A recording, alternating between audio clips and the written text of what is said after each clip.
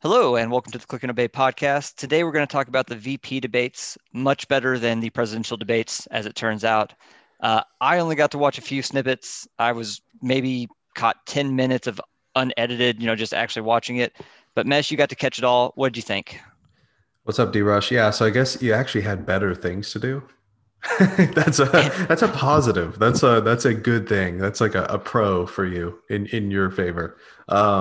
I'm a masochist, so I watch the whole thing. But yeah, my initial thoughts, and I think what most people think outside of, you know, media and newspapers, basically. But if you just talk to people, I think the general consensus is that Pence quote unquote won. When I say win, I mean these debates are basically a show. They're not really. Um, they tend to throw in a fact here or there, and then they exaggerate on top of those facts. So truth is lost quite often in these debates. And so, given that it's mostly a show and it's like who's showing up and putting on the best performance for their side, I think most people think that Pence probably won this one. Um, I will say this, like the it was kind of what you expected. So we've seen Kamala debate. We've seen her. She's kind of a knockout artist in some ways. Like we've seen her, totally gut Biden. We've also seen her, overreach and then get counterpunched by Tulsi. That's what we saw in the primary debates. And in this one, she was much the same.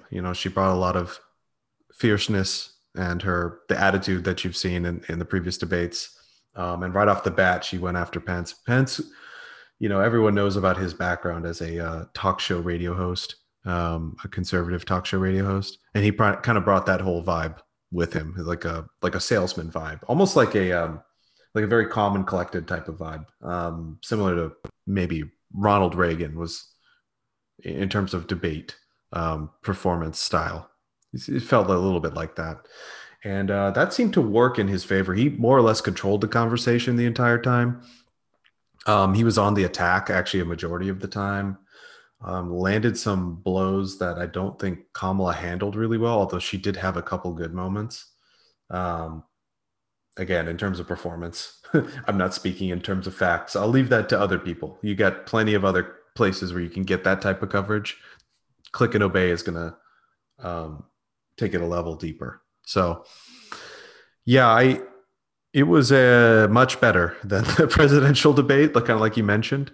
Um, yeah, it was yet another performance. And I honestly don't know if it makes any difference in the polls. I was trying to do a little bit of research and see like, did a VP presidential debate ever really make a difference?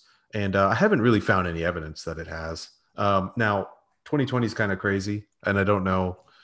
Maybe this is an outlier. Maybe it does make some sort of difference. And polling right now is really hard, right? Yeah, Like polling is always biased by the population that you choose to poll and by the people that respond to it. as well as the And climate, given yeah, how today works.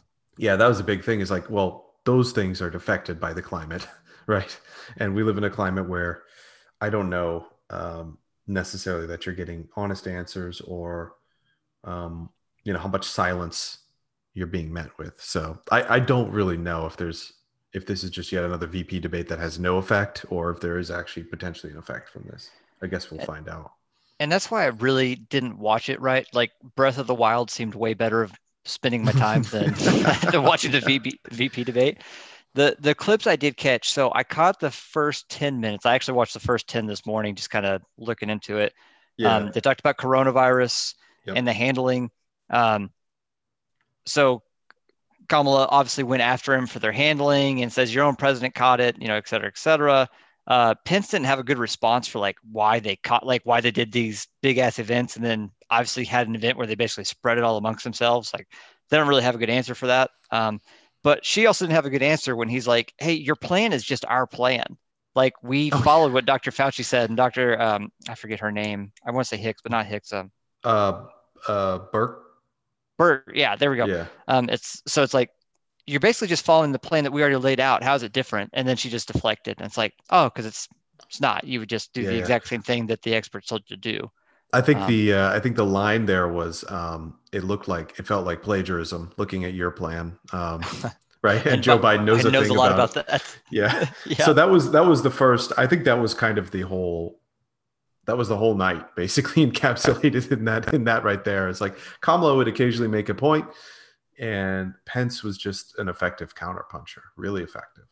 I Um, think she might have underestimated him because like I think so too. that I dude, think he actually probably had his finest political moment. Looking back at him, I mean, the dude is basically the most vanilla, and I don't mean that racially, obviously, the most vanilla candidate there is out there. But yeah, I think he had his biggest political moment actually last night ever. yeah, it's like I had never thought of him really as a 2024 contender, assuming Trump wins, right? Like I think if he Right. loses, he probably doesn't have a chance at it. Maybe he does, but it's like I actually started looking as like, oh, I guess he maybe could run for president after this at some Yeah. point because If he he's is able like, to. yeah, he's calm and collected. He could actually probably help. He could get some of the Trump base because he's been working for Trump, right? He's not going to be in that never Trumper or talk shit on him. Trump's never talked shit on him. He's never talked shit on Trump. So it's like it'd be interesting to see in the future what he decides to do if he wants to go that route. But yeah, on the COVID topic. So yeah, he had some good counterpunches there, and I think that was the problem. It's like Kamala gave legitimate criticism, and then he just came back with that. He came back with the swine flu, dropping the what was it, the $60 million or 60 million people figure on them. Like, hey, 60 million people got infected, and it's just a matter of luck that the death rate of that virus was lower than for COVID. Otherwise, you would have had a lot of deaths on your hands. And quoting, I think, one of the former staff members from Obama in that. So it's like, he didn't necessarily address the points, but like his counter punches, again, this is a show. So it's about, you know, who's scoring points. And he was just stacking up points like that pretty much the entire night from what I saw. Like she would, you know, he hit her hard on the question of the Supreme Court. I think That was she the tried other to. section I caught, and that's why I wanted Yeah. to see your thought on because I Yeah. I, I So caught it just at. Oh, sorry. Go ahead. no, I was just gonna say, like, did you catch the part where she mentioned something about Abraham Lincoln and tried to use like the Abraham Lincoln thing Oh, on him? oh yeah. That was preposterous. I mean, Yeah, I was like, she's that one, was that real or was that made up? Because I've never heard that. I'm well. actually curious. I don't know. So I caught this through the Crowder stream. I was actually looking because I was like, Yeah. well, I don't know if I'm gonna watch it. Let me see if there's some comedy with it, which you can't watch a Crowder live stream on the debate. It's terrible. It is awful. Okay. I actually like Crowder, right? I like some of his segments and I like the change my mind segments especially, but it was unwatchable. It's just he's just yelling at the TV the whole time. It's like, hey, I get that you're talking over them. I get that. But holy shit, shut up. Like you're as bad Yeah. as Trump right now. Like shut the hell up. But so I'm listening through this, right? And Pence talks about, well, I want to hear from you. Are you going to pack the Supreme Court? And then she talks about the Abraham Lincoln stuff. And he's like, I noticed you still didn't answer. Are you going to pack the Supreme Court? And she's like, well, let me talk to you about packing the courts. And it's like, oh my God, like Yeah. answer the question. Oh, and she did. Here's the thing. And I don't know how many people caught this, but like she mentioned, like, hey, you're not appointing black people to the courts. And so you are packing the courts yourselves. And what she meant, I think, was that you're packing the courts with white people. She Mm-hmm. tried to make a racial argument there. And I thought that completely flopped. Like I don't know a single person that, that isn't super far to the left or the right that Cares that about the thought, identity of the judges, like yeah, to that that really, extent. yeah, that really would have vibed with that sentiment. So I mean, she flopped there. There were a couple other things too. The vaccine, they had a little segment on the vaccine. She's like, I will take the vaccine if the doctors say it's okay, but not if Trump says it's okay. And it's like, what if both say it's okay, which is the likely outcome, by the way, if you're talking about probability. Like, Mm-hmm. I don't think there's going to be one where like Trump says it's okay, but the companies that make it don't say it's okay, and the doctors that are involved with it don't say it's okay. Like, I don't know what we're talking about, like a 1% scenario there, or that Trump will say no, and then everyone else says it's okay. That's another 1% scenario. I feel like there's a 98% chance that they all say it's okay at the same time. And Yeah. so, and then he, of course, hit her ironically, like it's not like the evangelical conservatives are known for being pro science consistently. Um, Yeah, and then he hit her with the anti-vax argument, and she had no good response there. Yeah, I'm gonna have to watch this segment because it's just like they've been dumb about that the whole time when they've Yeah, been saying I like, don't get "Oh, that. I don't trust what Trump says." It's like Trump is literally parroting Fauci like 99% of the time. What are you talking about? Yeah, So if Dr. I Fauci like says we should have a vaccine and says the vaccines are good and run by, it's like we shouldn't take it because Trump said that. I don't give a yeah, fuck what Trump says. yeah. That's the you know, they talk about Trump derangement syndrome, and that is actually a valid instance, I think, of Trump derangement syndrome. You know, Yeah, eh, that's next level. like it's next level. Like I get it. You don't like Trump. You don't have to agree with everything he says. You know, even a broken clock is right twice a day. So even if you really hate him, he's still going to be right occasionally by chance. Like, oh, vaccine is ready. Doctors say it's okay. I'm going to co-sign on it. Or, you know, hey, we should take a closer look at trainings derived from critical race theory. It's like, okay, well, even a broken clock, man. Even a broken clock. It just makes me think of, so you listen to Joe Rogan as well, right? I don't know if you listen to as Oh, much as I do, but I might listen. I might not to pull the hipster card on you here, but I might listen to it more than you do. well, then you've definitely heard him say this, right? Because like he has a Yeah, friend who went to the doctor, and the doctor was like, "I don't know your political affiliation, um, but hydroxychloroquine has been proven to help, early on in the COVID fight." And he's like, "My political affiliation, I'd rather just not die. Like, can we just make yeah. that? It's Can like we just have this I don't want discussion to about how die. do I not die? Yeah, Like, don't give a yeah, fuck about the political affiliation." yeah. No, I've heard that story. It's 100%. Like, first of all, I do want to say, just the whole "I'm for science" thing, total bullshit on everybody's part. Okay, Everybody, like everybody lies about everybody. that. Yeah, they lie about it. It's like, you know, what you do is you have a belief. This is what you honestly do, but you try to sell it otherwise. You have a belief, and then you Google for scientists that line up with your belief or studies that line up with your belief, and then you say, oh, look, I'm pro science. And you only do it case by case. And then for the ones where the science doesn't line up in your favor, at least you know, the current consensus or whatever of the scientific community doesn't line up, you don't mention anything about that. And so it's like, you know, you could make a fair case about you know, some of the carbon emissions data and stuff like that. Like Republicans don't necessarily respect that in the way that they should. Not all of it, you know, but there's good science behind some of this stuff, and they don't necessarily respect it. And I'm not talking about the hyperbolic stuff. That's, you know, people take that data and they say, you know, the world's going to end in 10 years. I'm not talking about that. I'm just talking about the actual data. And then you look on the other side, and then they're like, oh, sex and gender. Like we don't believe in biology. Those are fake. Yeah. Fake Or news. or like forest management. It's like, okay, well, you know, the North and Canada have all these forests and they're not burning down. I wonder why. Oh, let's go look at what they actually do and maybe learn a lesson from our neighbors who haven't politicized how to handle a forest. It's like, oh, okay. Also, look at NPR, who comes out and says, oh, the California wildfires are going on right now. Primary cause, forest management. Secondary cause, potentially climate change. That's Yeah. literally NPR. So, like, it's just, yeah, it's like, you know, you're not pro science, neither of you. You're different degrees of choosing science that fits your beliefs. So you're reverse engineering whenever science works in favor of your beliefs, and then trying to tell us otherwise. So It's bad. And the people who act like scientists haven't been paid off before as well, right? It's like, yeah. I Oh, believe come in on. that like some of the climate change stuff is real. Like, I'm not debating that. But when people act like it's just outside the realm, that any of it's fraudulent, it's like, you have heard of the sugar industry, right? Like that they Yeah. paid off scientists who made you Hmm. now think that fat is bad and that carbs are okay, even though it's basically backwards, right? It's not Is that 100% backwards, but backwards? it's basically Yeah. backwards. It's like, well, what the fuck? Like, we know they did. We know they got paid off, and we know that they fucked up our nutrition scale for years, decades, realistically, Oh, right? And yeah. put us into a shitty spot and act like that could never have happened again. It's like, get the Yeah. fuck out of here. There It's are, like, oh, yeah, that's a great example. I mean, think about it. It's like there are multiple reasons why we have an obesity epidemic. Oh, there's another one. It's like health comes in all sizes, right? Yeah. oh, Fat it's like, studies. Okay. yeah. I mean, so that's the thing that bothers me with the people who are like pro science, right? It's like they say, oh, 97% of scientists agree that climate change is real. And it's like, what does that mean? That's like the most nonsense statistical point I've ever seen. It's like, oh, 97% believe it's real. Okay.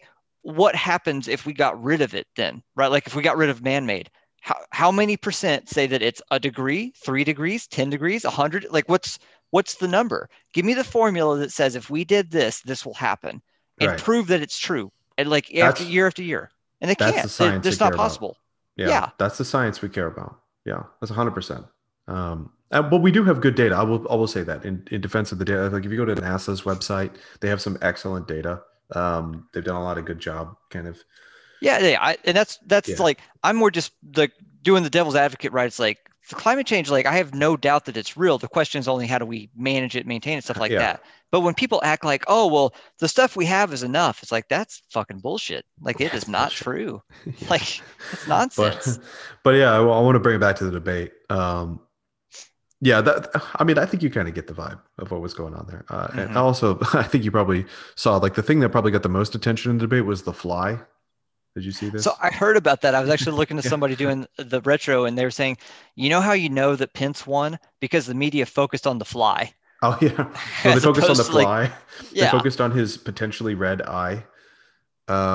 They focused on I don't know if he had a red eye or not. They focused on his wife, Karen Pence, not wearing a mask on the stage next to him.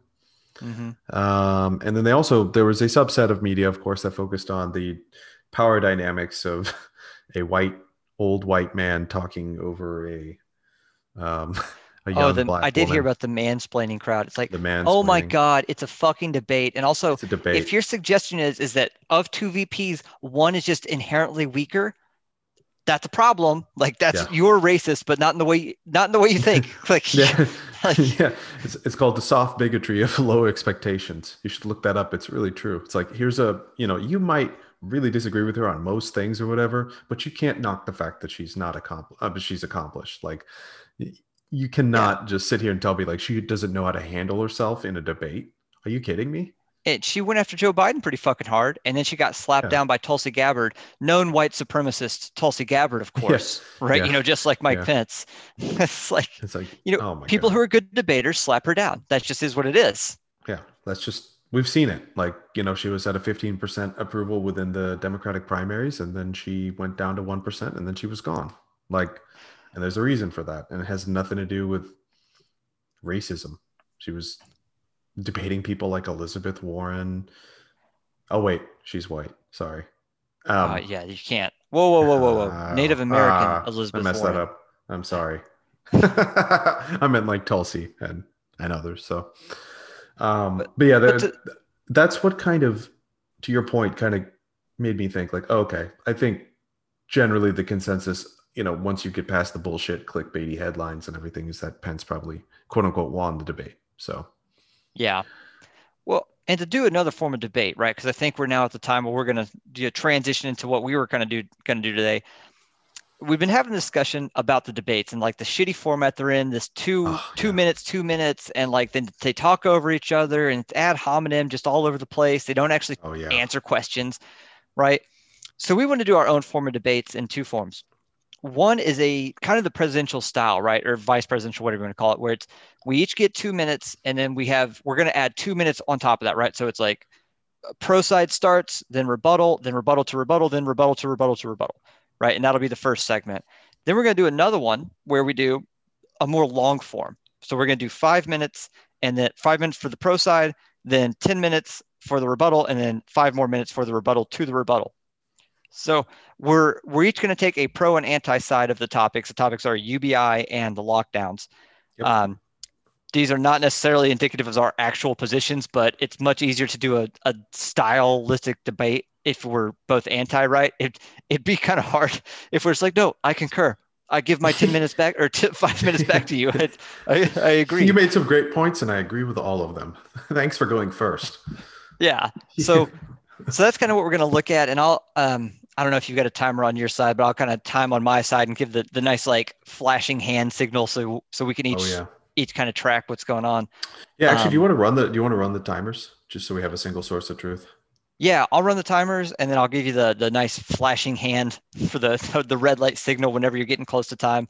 I'll do the fist whenever we're at like 1 minute to go, and then flashing whenever you're 15 seconds to go, and then I'll do the like cut it off as soon as we get to 0. How's that sound? Sure. Yeah. That sounds good. That sounds good. All All right. right. And I was thinking we'd go with UBI first, but I'm good. Which one you want to do, UBI or lockdowns first? Let's go lockdowns. Lockdowns. Okay. And I think Yeah. you Let's are go there. pro on the lockdowns. And this will be the 2 minute back and forth that seemed like you were expecting. Yeah. Okay. Well, then let me get a timer started real quick, and then we'll start with I'll just intro. Yeah, that sounds good. All Yeah. right, let me get this timer going. And then you'll do pro and I'll do anti. And then, yeah, it's 2 minutes each. On lockdowns, it's you're pro actually. Or no, sorry, you're right. You're anti. I'm pro. Yeah, I'm I'm anti. sorry. I Yeah. got Yeah. I got mixed up. Gotta, yeah, it's inversed.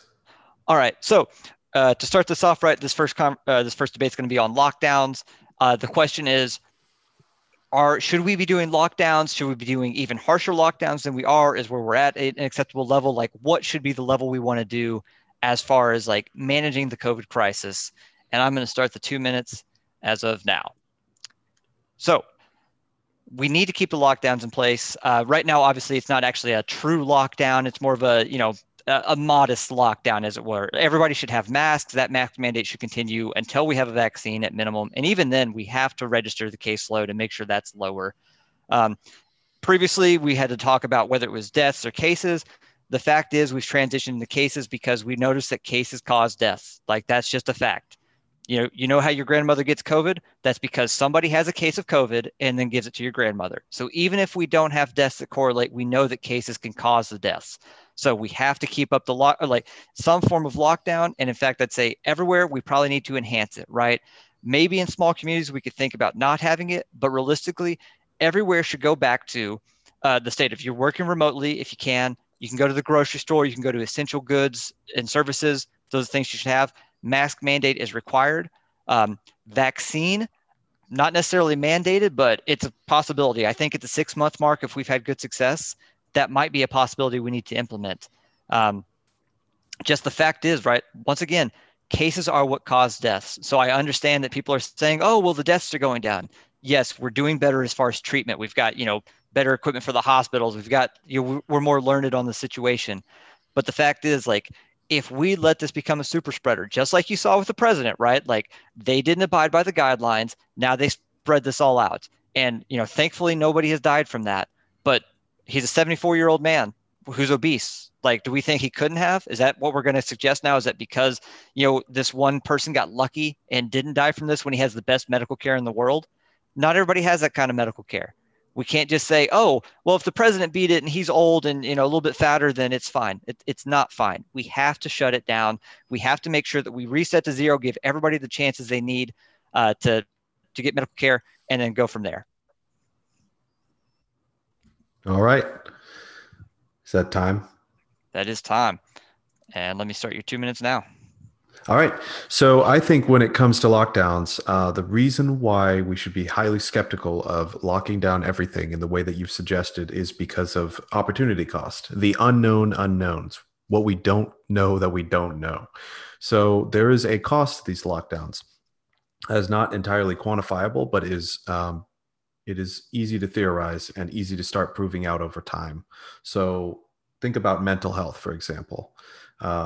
And let's start with kids. So if you've got school, you're not allowed to go to school. All of your school is online through Zoom. You already have a problem there with kids who are actually accustomed to using school as an escape from harmful situations at home, or exacerbating damaging relationships within the home that haven't yet become harmful. So for example, let's say, you don't have a perfect relationship between a father and his child.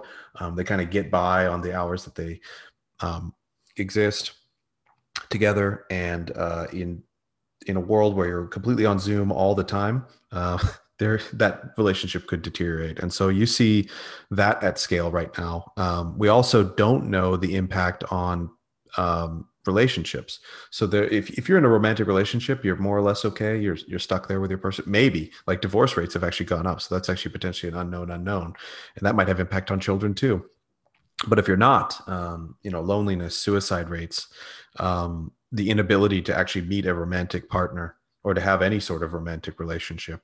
That has untold consequences. Um, and so basically what I'm trying to say as a wrap up is that we need to account for the unknown unknowns when it comes to these lockdowns. There's a huge, tremendously huge opportunity cost that we don't exactly know yet.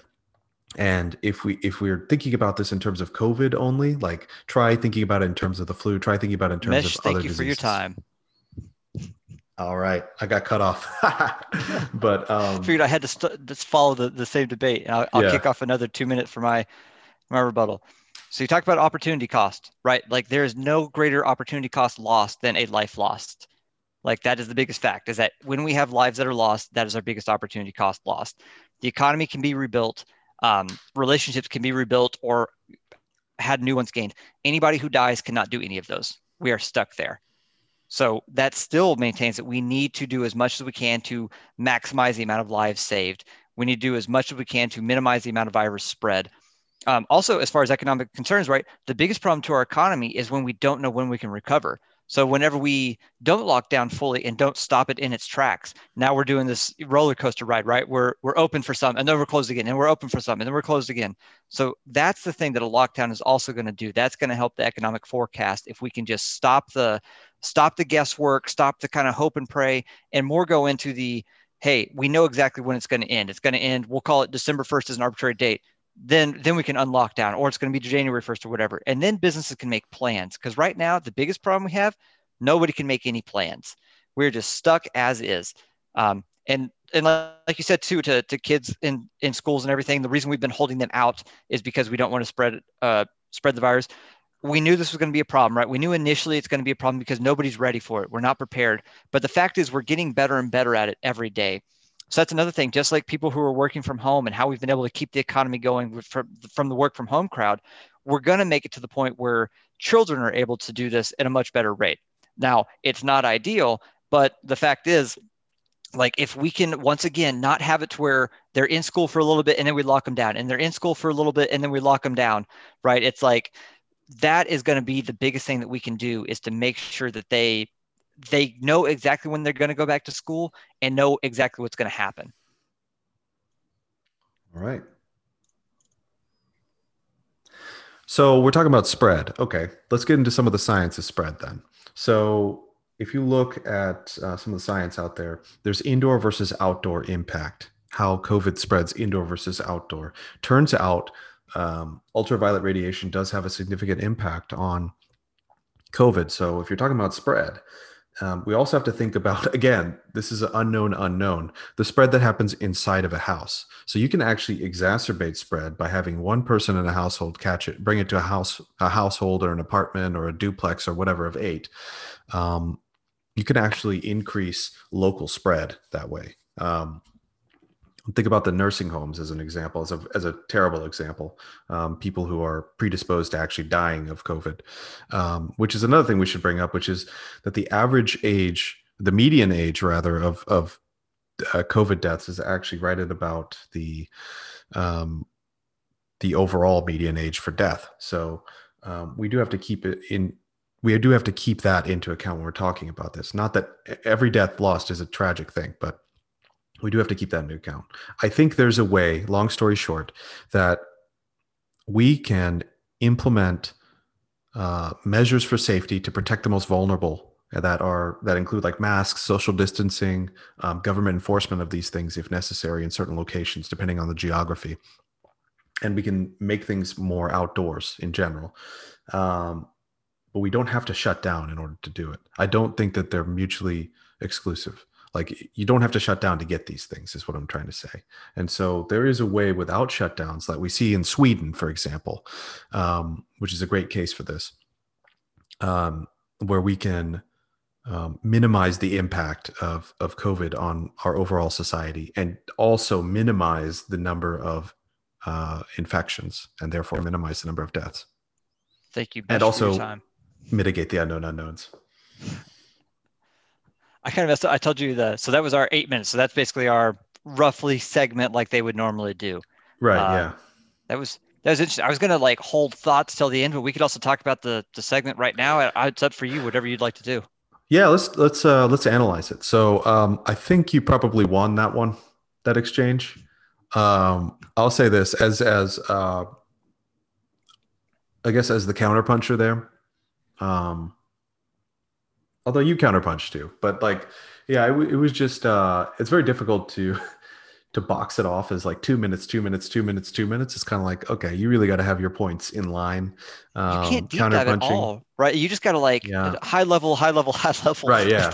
Yeah. And the problem with the high level, it's like, wow, man, the details really matter here, especially for a topic like COVID. So it's like you end up getting these kind of punchy lines. I think you had the punchier lines there. I think that was a good example of like, okay, more spread equals, more infection number obviously equals more kills, more deaths. So you honed in on um the two numbers that people care about, which I thought was really good. So I think we see that in actual debates, like the presidential debates.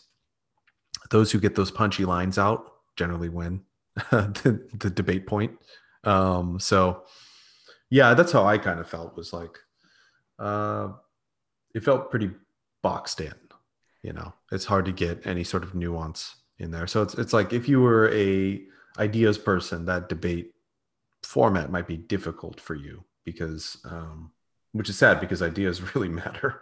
Like details are what is missing right now. If nuance is in short supply, as I like to say. So that's kind Yeah, of my overall thought. It's like, man, the debates don't really match up with what is missing in public discourse. This debate format that we just did. yeah, and like we got zero details out of that, right? Because I mean, Oh yeah, it's like you gave the high level of like why we should allow this and and we should talk about like community by community and stuff like that. And I talked about just hey, we should lock down and pick a date, something like that. And it's like we had nothing of like actual plans because I don't have a plan. I have zero plan for like yeah, what like if you'd have yeah. pressed me on like okay, when do we not lock down? It's like I don't know, man. Someday, Yeah. And my, someday. my plan was super generic. It was like, well, depending on the place, you can space people out and put masks on. It's like, okay, well, that's the start of a plan, maybe. It's like Yeah, not really a full plan. So like with it's 2 minutes you just can't do anything, right? Like because especially if you get too deep in the weeds and you like because I'm thinking in the back of my head too, it's like am I going to lose somebody, which is ridiculous because like we're doing just this short podcast. Who cares if I lose somebody with the yeah, details? But I'm trying to think of like if I'm on stage, right, and I'm doing this as a bigger debate, it's like what am I looking to do? And it's I was really worried that you're going to come at me with like, oh, okay, so the lockdowns like will save deaths. So are we going to stop driving cars? Are we oh, gonna, yeah, flu yeah. season lockdown? I hinted at it, right? Yeah, and I couldn't even get there because I was like, oh, I'm gonna run out of time. Uh, Yeah, you have to focus on a point, right? Like you either have to focus on only one point and lose all the breadth, or go full breadth and no depth. Like it's just a yeah, weird because like if you'd have done that right and talked more about the death rate and stuff like that, it's like, well, that's your topic. Like that's your 2 minutes, and good luck to you, man. yeah, So yeah. So that it was, was yeah, it just, man, it just felt like, yeah, you're boxed in. Ideas people basically will lose those debates. And it almost feels like the way to quote unquote win that debate, because obviously you have interest in winning it if you are a participant in it, is you basically have to create a tree, like a hierarchy of some sort where it's like, okay, I'm going to predict the other person's response. And it's going to be one of like six different responses. And then based off of whichever response they have, I'm going to have something already pre-planned out. So it's like you almost have to script the whole thing in your head. yeah. I mean, because that's why I think Trump, like, not that he's necessarily an effective debater, because we talked about that last time, how he's really not, because he doesn't know what the fuck he's Yeah. talking about half the time. But he just throws just random wrenches into you, right? So if you've got this plan, and that maybe is why Biden works out because he doesn't have a fucking plan. He just he has no idea where he is half the time. But it's just like he just throws these wrenches, and then you get all like discombobulated.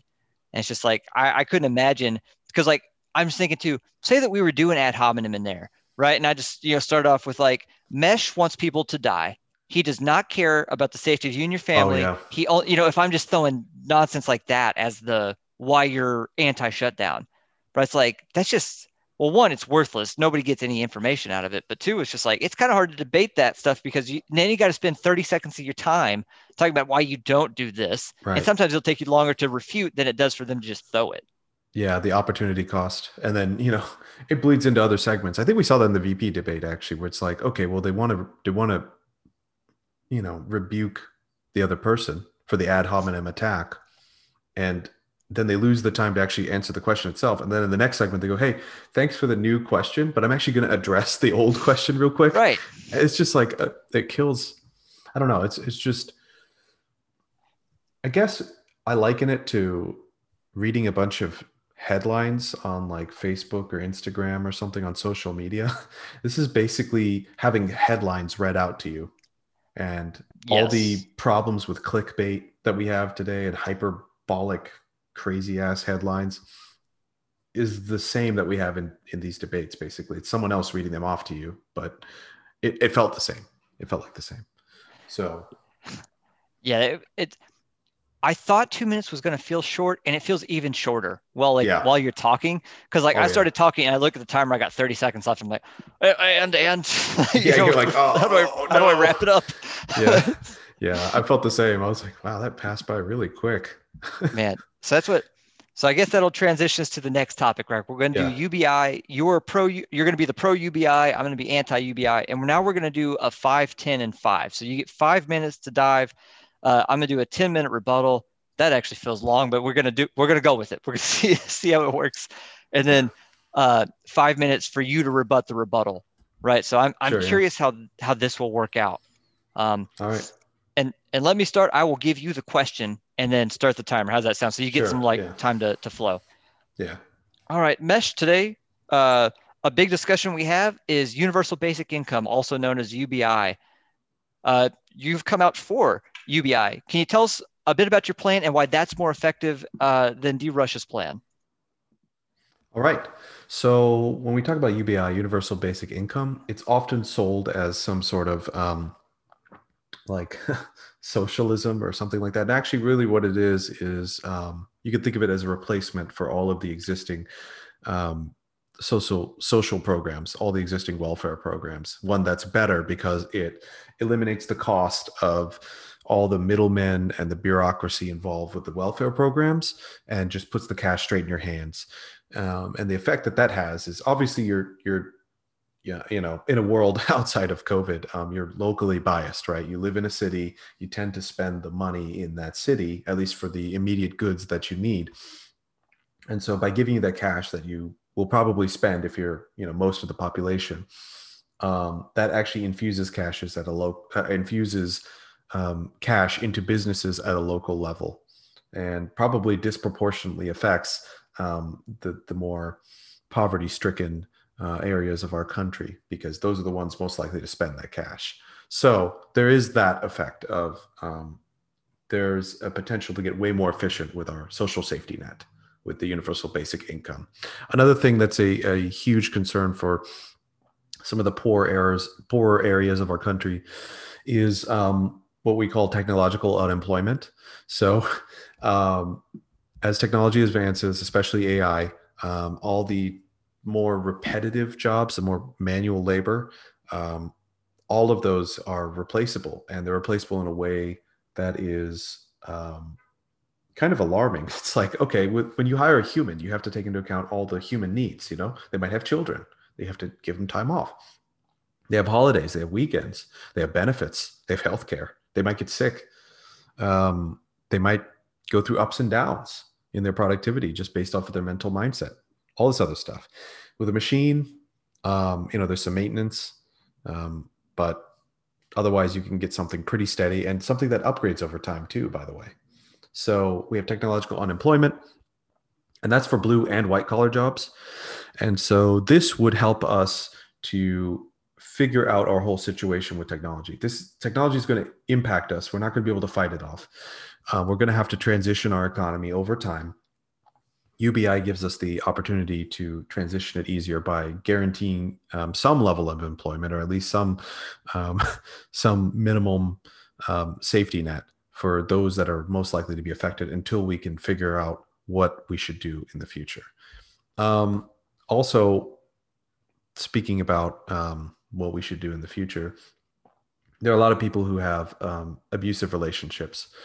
Um, and one of the things that UBI could do for those people's future is it gives them the ability to leave abusive relationships. There's a true social cost to especially children being stuck in bad relationships between parents. And so the UBI could have a potential impact in the way that it could help resettle and reorganize family units that are disproportionately affected by domestic issues. Um, Another kind of interesting topic I think we should bring up is um, the middle class. So one of the things we've noticed, it started with the 99% movement, the Tea Party movement. We kind of see the populist and the nationalists, and even some of the anarchists, kind of basically espousing this. But like the middle class is kind of gone. We need a way to bring it back, and I think UBI is one way to help us bring it back. The UBI will help to reduce the range, reduce the gap between the wealthiest 1% and the poorest, 10%, let's say, by infusing cash into those that are most affected by poverty. So I think this is a way to expand the middle class, which of course is kind of what our economy is built around, is having a robust middle class. So it brings us back in line with our overall economic goals. I also think it'll raise wages. You have to beat the UBI to hire people. Otherwise, you won't have the incentive. So it could have an impact on what the low end of wages look like. And I do want to say one more quick thing. It could impact dropout rates in schools. So it gives students the abilities to, again, local community stuff. This gives students the ability to stay in school, whether that's by helping their parents out or helping them out if they're of a certain age. And I think that could only benefit society at scale if you have more educated people into the workforce. Thank you, Mitch, for your time. So I'm going to go through your points one at a time for the most part, but I am going to talk first on why UBI is not something that's even really been approached in a lot of other places. And that's because it sounds great conceptually, but it's just not going to work in practice. So let's go through it, right? So you talked about the poverty areas where it's going to get hit. Well, one of the things that's going to happen in those poverty areas, right, is that they inherently have not done well with money, and they're already on the programs that you need to get money, right, to get extra resources, get extra funds. They go through that money already. So if you just translate it to UBI, you're not actually fixing the problem, right? You're transitioning the way we do stuff. You might reduce a little bit of bureaucracy, and I'm not 100% sold that that's going to be true in the long term. But so now you've just kind of moved the way they get money. You haven't really changed the proportionment in which they get. You haven't elevated them out of the poverty status. So now we've just kind of moved the problem around. And now you've also made a bigger problem, which is that everybody is in theory going to get this UBI, right? That's the main thing I see with UBI, is that everybody would get some, and then they would just pay taxes on it, right? If you made $400,000 a year and you got UBI, you would just pay, basically you'd get taxed enough that the UBI would just get taken away from you, right? And if you're a millionaire, a billionaire, whatever, the tax just proportionally goes up to where that basically just doesn't go into your pocket. That's the theory. And if you're poor, obviously the money just goes into your pocket. What I would say to that is that it feels like if we're really trying to get it to a certain portion of the public, tax credits are a way better way of doing that, right? You don't need to do UBI. You can just say, hey, if you make less than 25,000, you're not getting taxed, right? Or if you make under a certain amount, we could just raise the tax thresholds. Or if we want to incentivize a certain thing that we are purchasing, then we could say, hey, if you purchase this, you will get a tax credit, right? Like you will just have your taxes basically wiped off for that, and you just get that money back, right? So for example, if we want to do with medical care, give $100 tax credit a month. If they spend it on medical care, they just get that $100 back from the taxes they owe at the end of the year. Like that to me is a better way of doing this. The next one I kind of want to talk about is the technological unemployment. I agree in theory there could be some technological unemployment in the future, except I don't think it's near as vast as people want to say, right? Like the old adage is that even though we replaced cars or replaced horse and buggy with cars, right? It's like the people still had jobs. Like that's just a thing, is that there's always more problems to solve, right? So any innovation we make almost always inevitably leads actually to more jobs, not less jobs. Because in theory, to have less jobs, you'd have to have less problems. So say that we automate some of the low skilled workers such that they don't need to have their employment anymore, right? Like you said, we replace them with robots. They don't need insurance. They don't need days off, et cetera. You go and they're cheaper, easier to work with. You just run a program, easier to update. Great. the suggestion here is that they would not have any other jobs. Well, as far as I understand it, if you are working one of those types of jobs, it's like, well, we have a ton of things that need to be fixed up around like construction, mechanics, just different areas of work where everybody needs, like we still have the space for low skilled wages that isn't going to be automated anytime soon, right? That's the next area of automation we need to touch on. Um, Next topic, I'm just going to kind of keep going through them, right? Because I can talk a lot about how UBI is just not what it's all cracked up to be. Because the next thing is, say that you start with $1,000. Well, $1,000 where, right? $1,000 in Oklahoma is way different than $1,000 in New York. So, like, what happens to the people who are poor in New York? They basically just get shafted. Or if you're a person in Oklahoma and we say, hey, you get 2,000 because that's what it is in New York. Oh, great. So you live like a king, right? Like you get to live better than you would for most part. So it's like, are we going to have proportionality? And if we do, that's probably easy enough. We can do that. Like, how does the tax stuff work on that as well, right? It's like we're adding a lot of bureaucracy. So to have it say that we're going to reduce bureaucracy, I'm not 100% sold on that yet. There's a lot of things we got to figure out. It's grand as a concept, not necessarily perfect as an implementation. Back to your point about abusive relationships, that seems possibly apt to me. But the thing I've seen in a lot of studies show, like with an abusive relationships, right, is like people don't want to leave because of the emotional connection. So it's not necessarily even a financial thing because most people can find the finances, not necessarily as cash in hand, but there's battered woman shelters. There's actually just abusive relationship shelters in general, right? Even for men who are abused. Um, Police protection, food stamps, different like social workers programs who can like give you money for food, electricity, water, things like that. So the problem there is not necessarily the money, which I can agree that UBI in theory could help with, but realistically, the money is not the problem today. So I don't know how UBI is really going to solve that problem long term, right? That's a more of an emotional problem. That's more of a problem with the way that people address stuff in general. Um, Next onward too is like the middle class. The middle class is probably the one who's going to get screwed the most out of this. We're going to have taxes to raise the UBI. And guess what? The rich are going to avoid those taxes. It's a tried and true method. Anytime you add a tax, the rich will avoid it. Just fact of life. The middle class pay a lot of the taxes, right? So that's where it's like to get the UBI that they're then going to get taxed on so that they don't even get to keep the UBI that in theory they're getting, right? It's like the free college program. It's free and except that you have to pay for it. So I just don't see that on the middle class. The middle class need jobs, right? They're the skilled laborers. They're the ones who need the more jobs. So automation of these jobs doesn't hurt them necessarily, but the UBI does because of the way the tax is going to have to work in order for them to pay UBI through the system. It's going to have to come out of their pockets. Also, it's going to inflate the lower class, which is going to bring them closer to the middle class. And as we've seen in like the last 30 years or more, it's like whenever you bring the classes closer together, which sounds ideal, it actually causes it to be more of the downward spiral than it does the upward. It's not like we're lifting the lower class into the middle class and then the middle up to the upper. We actually end up lowering the lower class and the upper is just shielded from all of this. So that's the big problem from the middle class perspective is that you're not going to raise them up. You're actually going to bring them closer to the lower while keeping the lower roughly at the same spot they're at. So the beat UBI to hire, I think that's a fair point. I actually do agree with that for the most part. You are going to have to pay more than that. But then you've actually enhanced the need for automation. So you've got a self-fulfilling prophecy there. So now that UBI is here and you got to pay more than UBI in order to get it, that automation you need to impose is now way more sane to do because like you already have to pay a ton for workers. Well, what's a ton plus one to get the robots in, right? Whereas if you didn't have UBI, you could actually just rework the minimum wage and you could set up where you could hire workers who are willing to work for less than $7 an hour, $6 an hour, whatever it's worth it to them to work. And that's how you get workers. And I know that goes more into minimum wage than UBI, but UBI essentially becomes your minimum wage at that point because you can't work for less than that. It wouldn't make any sense, right? You wouldn't work for something that pays very little because you already get on UBI. You've already got very little. Who cares?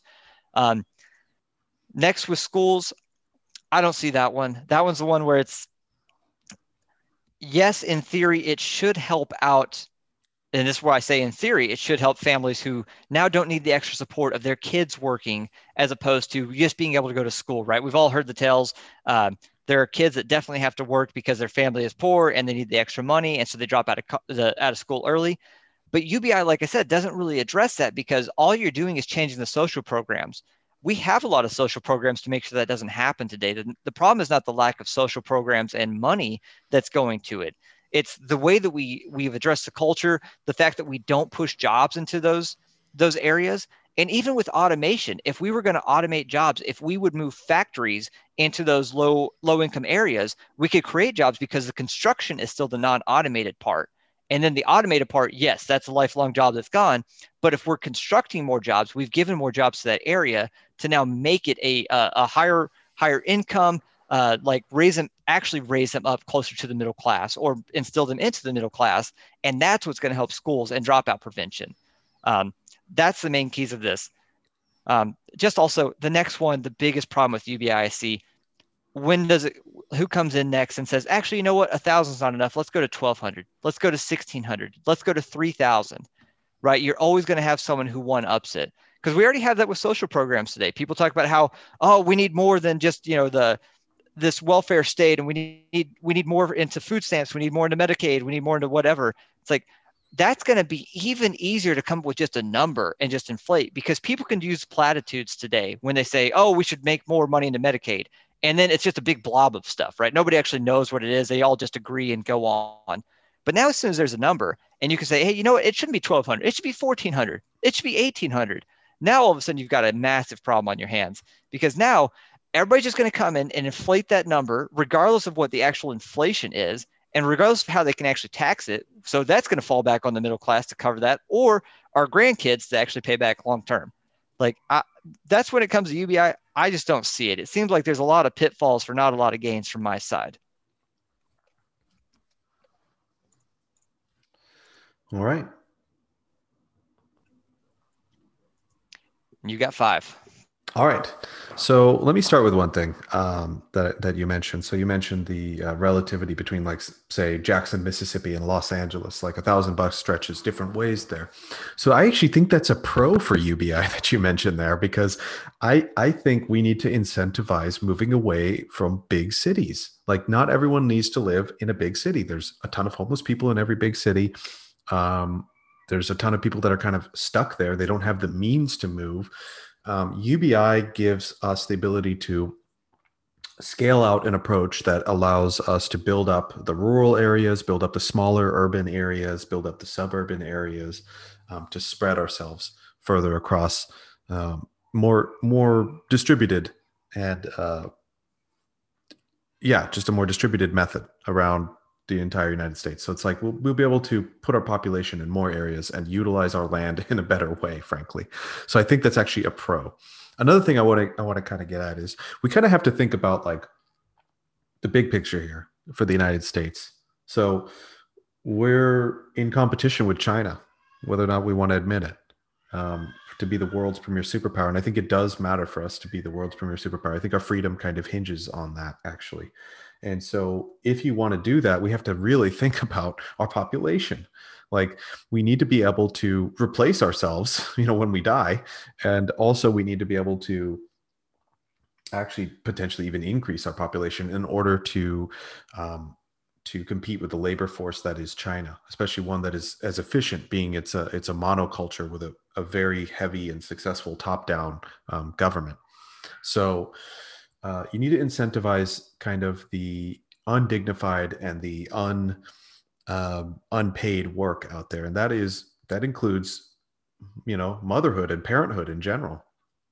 UBI gives you the ability to do that, and so I think, unless there's something else that's better out there, it's like you need a way to universally fund something that is extremely pertinent to the future of the nation, which is the ability not only to replace ourselves, but to generate a labor force that can compete with the next generation of world superpowers, to preserve our freedom and to preserve our country.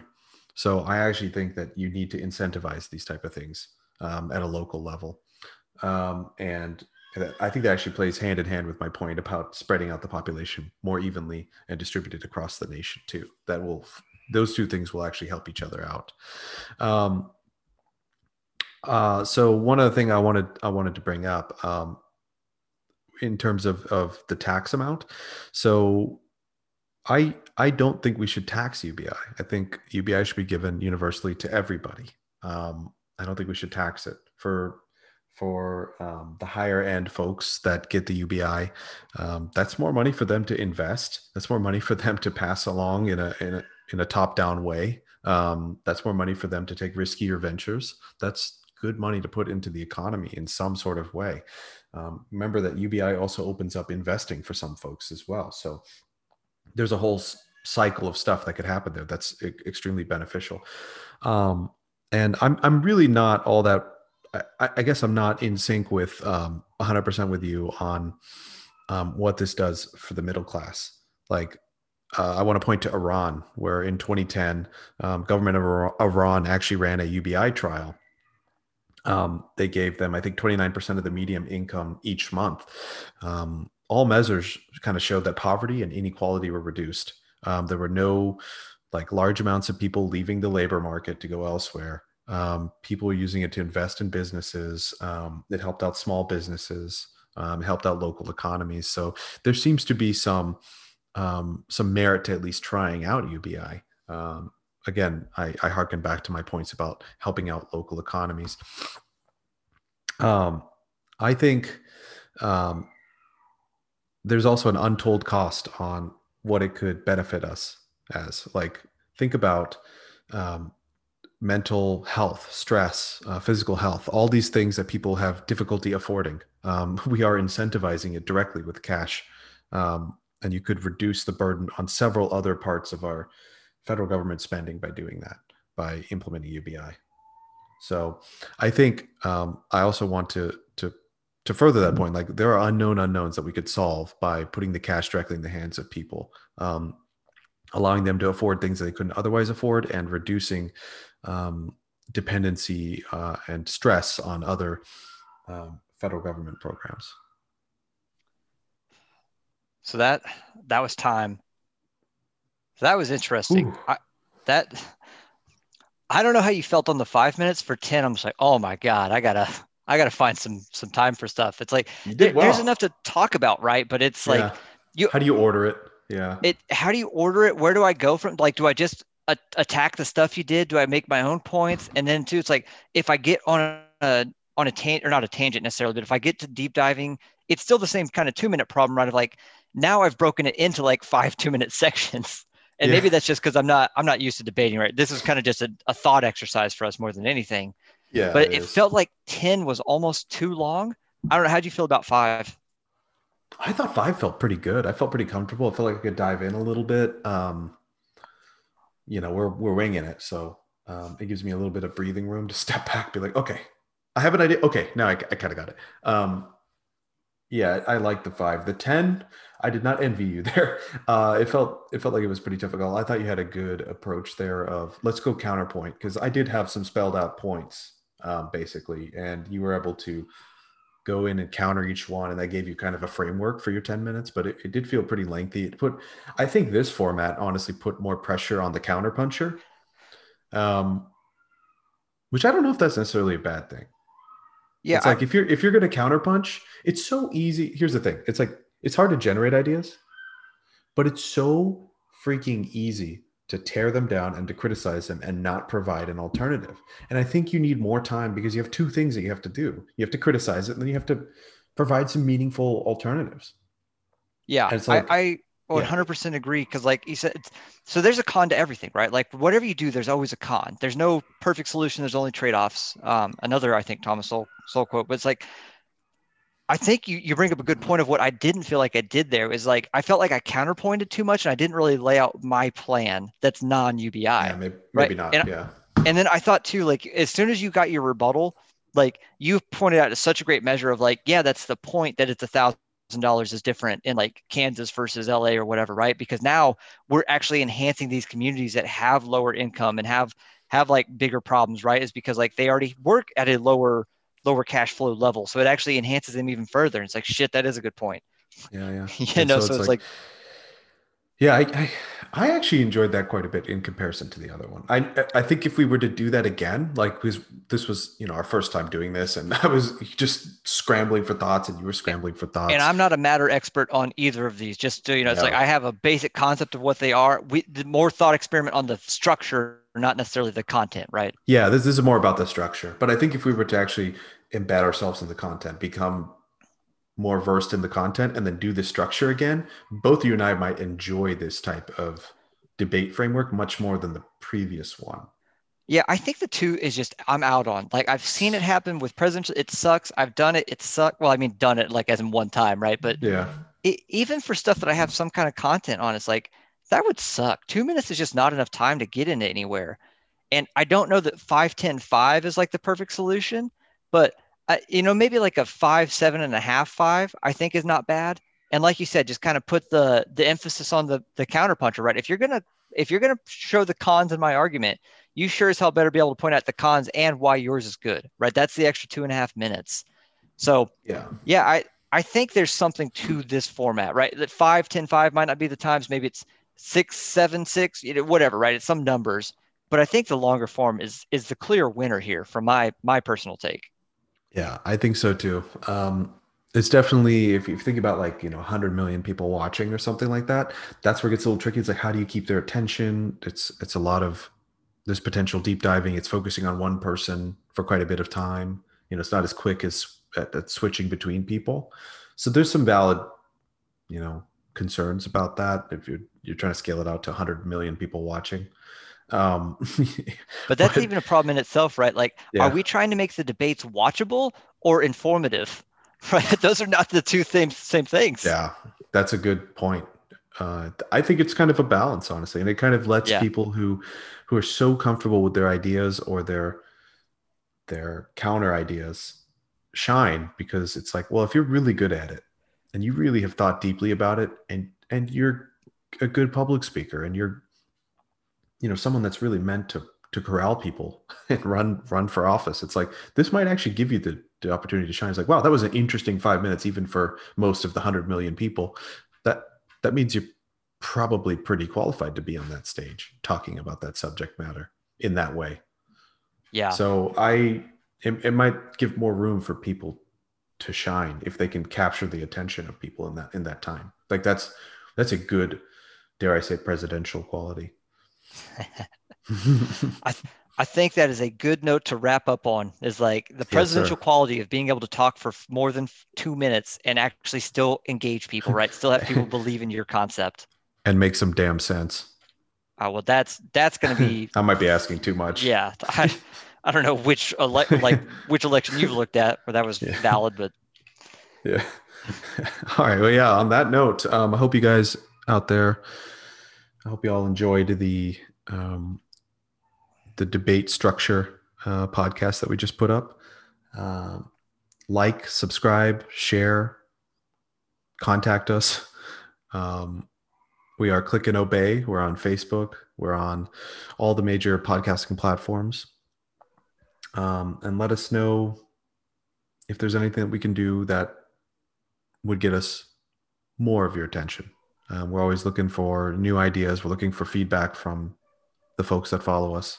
Um, and I hope that this podcast around debates kind of gave you guys a little more perspective on um, how the actual structure of the debate can actually affect how ideas land on people at scale. So, uh, with that said, D Rush, take it easy, and everyone out there, keep safe and stay in touch, stay in tune. peace. Peace.